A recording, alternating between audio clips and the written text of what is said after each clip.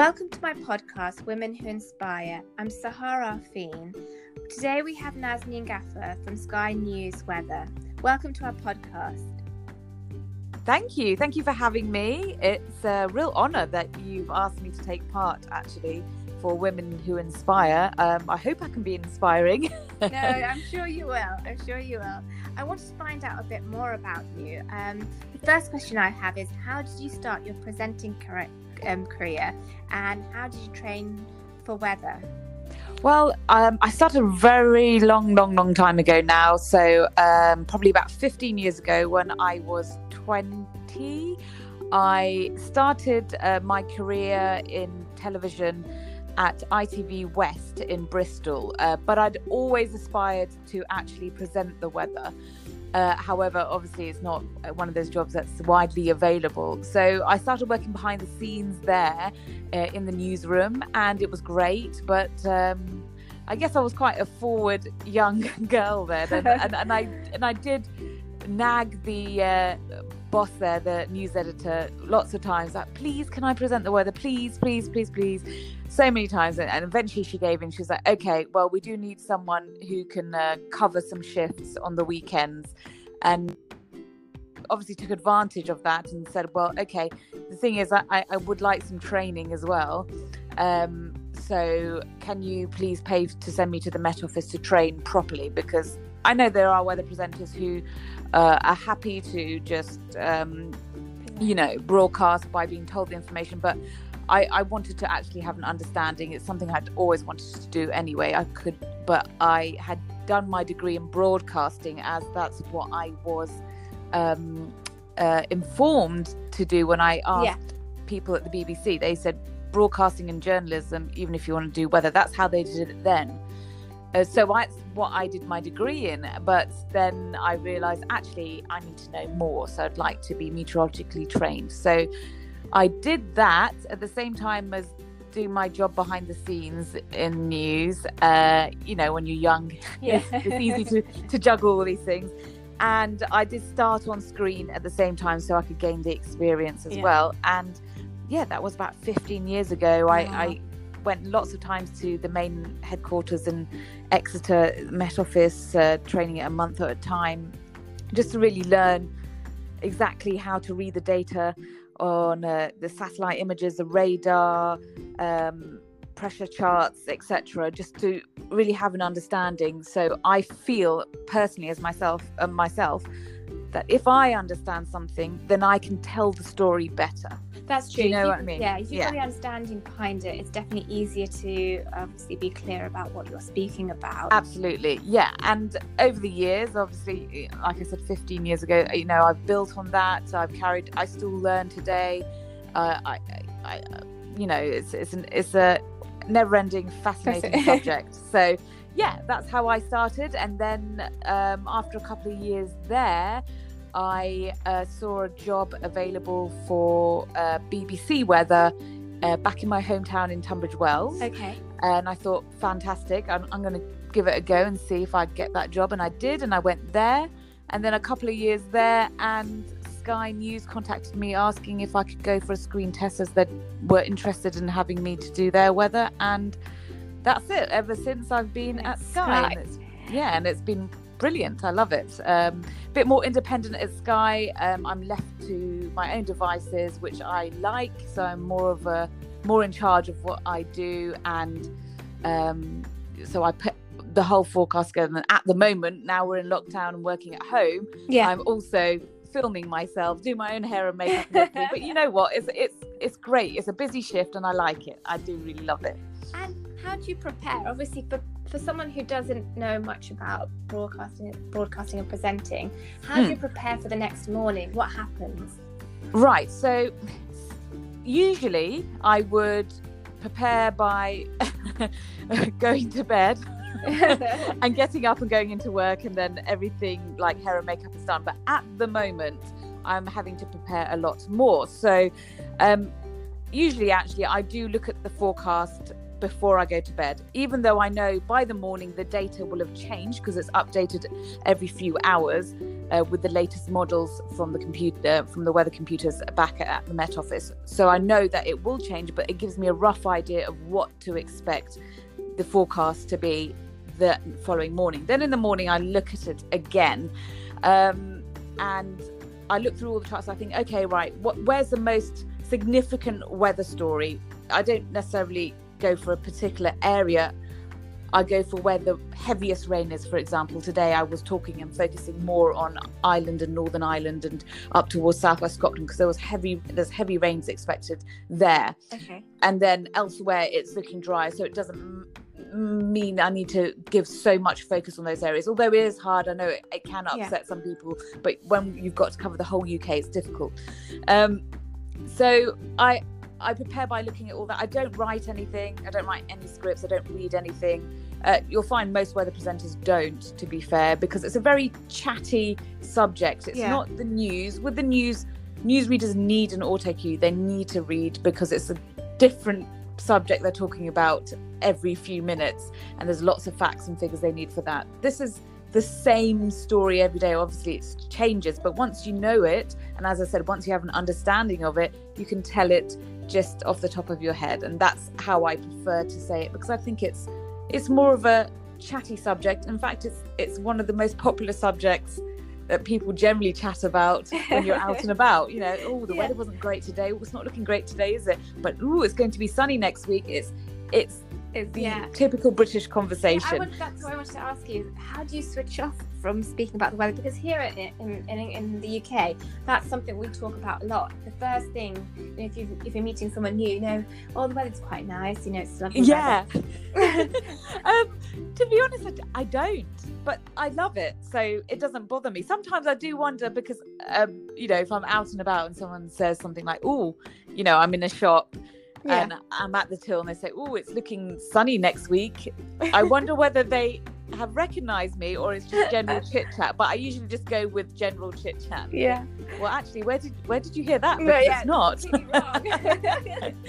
But I mean, I don't tend to switch off from it, even if I'm watching TV and there's another channel on that has a weather forecast. I'll still listen in and interested to see what their perception is of the forecast. It's something that goes on. I can't really get away from it. I can see it every day out of my window. I mean, it is what it is, but I don't mind at all. And I don't mind when people tweet me or generally, friends and family ask me, Naz, I've got an event coming up in a few weeks, so it's going to be outdoors. What's the weather going to be like? I don't mind at all. I mean, it's a pleasure, and I'm honoured that they've come to me to ask to find out the forecast. So absolutely no problem, and I don't mind. I don't switch off from it. Maybe I do when I'm playing with my little one, but that's about it. But actually, the other day she said her first weather word. She saw it was pouring with rain yesterday, and she said rain. So I was proud of her.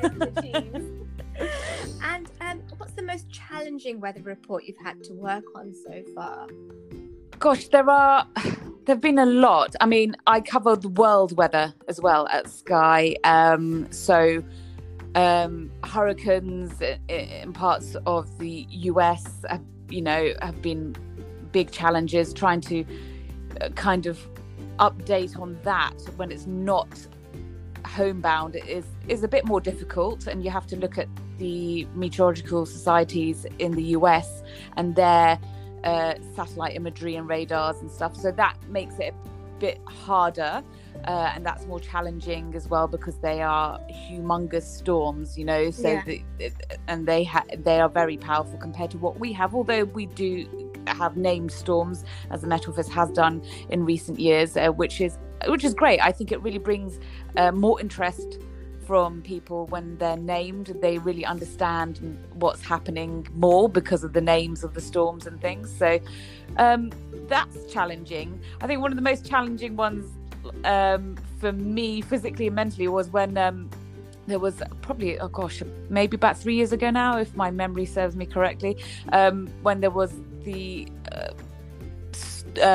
snow that we had during the winter, and I think it was really bad during the end of February into March, and it was thick snow, and I had to broadcast outside on top of the tall roof of Sky News building, which is safe, by the way. It is actually designed so you can go up there, but it was so cold because there was such a strong wind as well, and there wasn't any way I could go inside in between each broadcast every half an hour, because I can't remember why. There was some technical reason, so I had to stay up there, and it was freezing.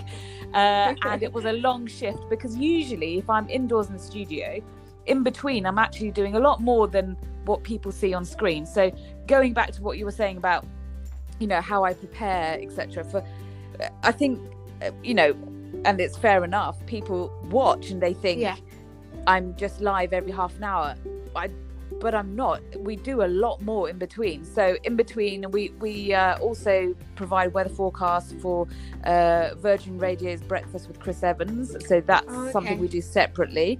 I have to also do recordings for our online output and for social media.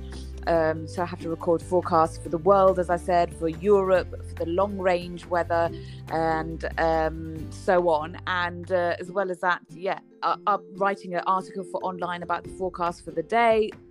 There's so much more that we do in between. So it's always a high-paced, busy shift, but it's good. It keeps you on your toes. Yeah, and when it's so early in the morning, it keeps you awake as well. And appearance is important when you work on TV. How do you deal with negative social media comments? It's something that's been spoken a lot about this year. How do you deal with that? I mean, I had an incident which wasn't very nice a couple of years ago, actually, and someone told me, I've never been great with my weight, and it does go up and down. But that's for everyone, isn't it? That's for everyone, and really it's none of anyone's business, I guess, at the end of the day. But I received a tweet which basically was telling me that I am unnecessarily overweight. I can't remember it word for word, and it was unkind. And instead of ignoring it, which sometimes you do get some messages like that, and not everyone's going to like you, that's just life, but social media, especially Twitter, I find people can be cruel, and for some reason, because it's you can't see them and they're behind a computer, they feel it comfortable to be horrible towards you, and so I responded, really, and I shouldn't have, and I responded to say, you don't know what's going on, and etc. I can't remember what I said exactly, but I had lots of people reply saying to ignore them, and that's really horrible of them, etc. And actually everyone was really nice to me about it, but it did bring me to tears, because I thought, really, after all the hard work I put in, as I said, in the morning, it takes a long time to try and prepare the forecast, get everything ready, etc. And the only thing you're focusing on, and fair enough, I am on screen, so you do see me, and at the end of the day, the being on screen, my appearance is one of the main things. But to pinpoint on that, when really you should be listening to the forecast, because that's what I'm there to do, it was just a bit unnecessary. So it's hard, but to be honest, most of the time I just try and ignore it, because I think try and think maybe that they're having an awful time in their life, and maybe it's making them feel better to say something, and maybe in real life they don't mean it so much, and it's not worth it. I think people should be careful with what they comment on social media, because it's very easy, isn't it, just to type in a comment and not think about what you're saying. And like I say, they don't think about the work, because I didn't realise that you had to do the sort of the radio recording and your written pieces of work. I honestly thought you just present, but it's a very, very busy schedule, and for people to be unkind like that I think it's good that you. It's unnecessary, isn't it?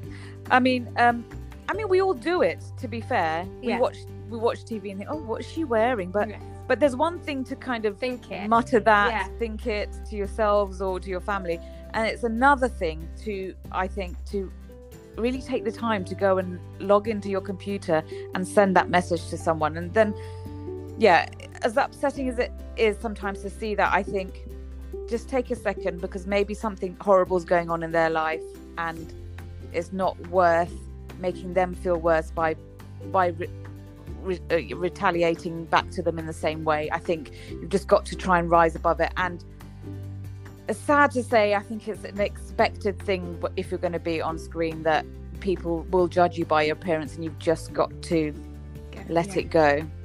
And during the pandemic, a lot of people have been doing sort of different self-care routines and try just to get themselves motivated. A lot of people are doing yoga, running. What have you found works for you, being a mum? I know you've got a baby. Yeah, I was going to say, I mean, I run around after my little one, that's for sure, constantly saying, no, don't touch that, no, don't open that. So that does help keep me fit.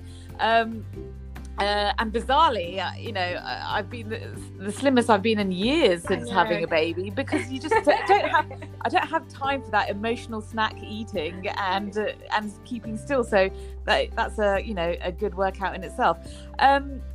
I've never been great with exercise. I kind of go in and out of it, if I'm honest with you. So HIIT workouts have always been my go-to, because they're short and sweet, and you really get a sweat on, and they work, I think. And I usually use YouTube for that, or at Sky we're lucky enough to have a really high-tech gym, which is very we pay hardly anything for, so it's great to have that there. Sometimes at the end of a shift, though, when you've woken up at 3:30 a.m, it's a bit hard to motivate yourself to go into it, but they have classes there and stuff, and it's fantastic. So when we're eventually going back to work, because at the moment I'm working from home, then I'll probably start doing that again, because I do find it does help, even if it's not about keeping fit, with your mental health, really. But in terms of the self-care routine during the pandemic, I haven't really had time to stop and do anything like that. But actually, when all the shops closed at the beginning of the lockdown,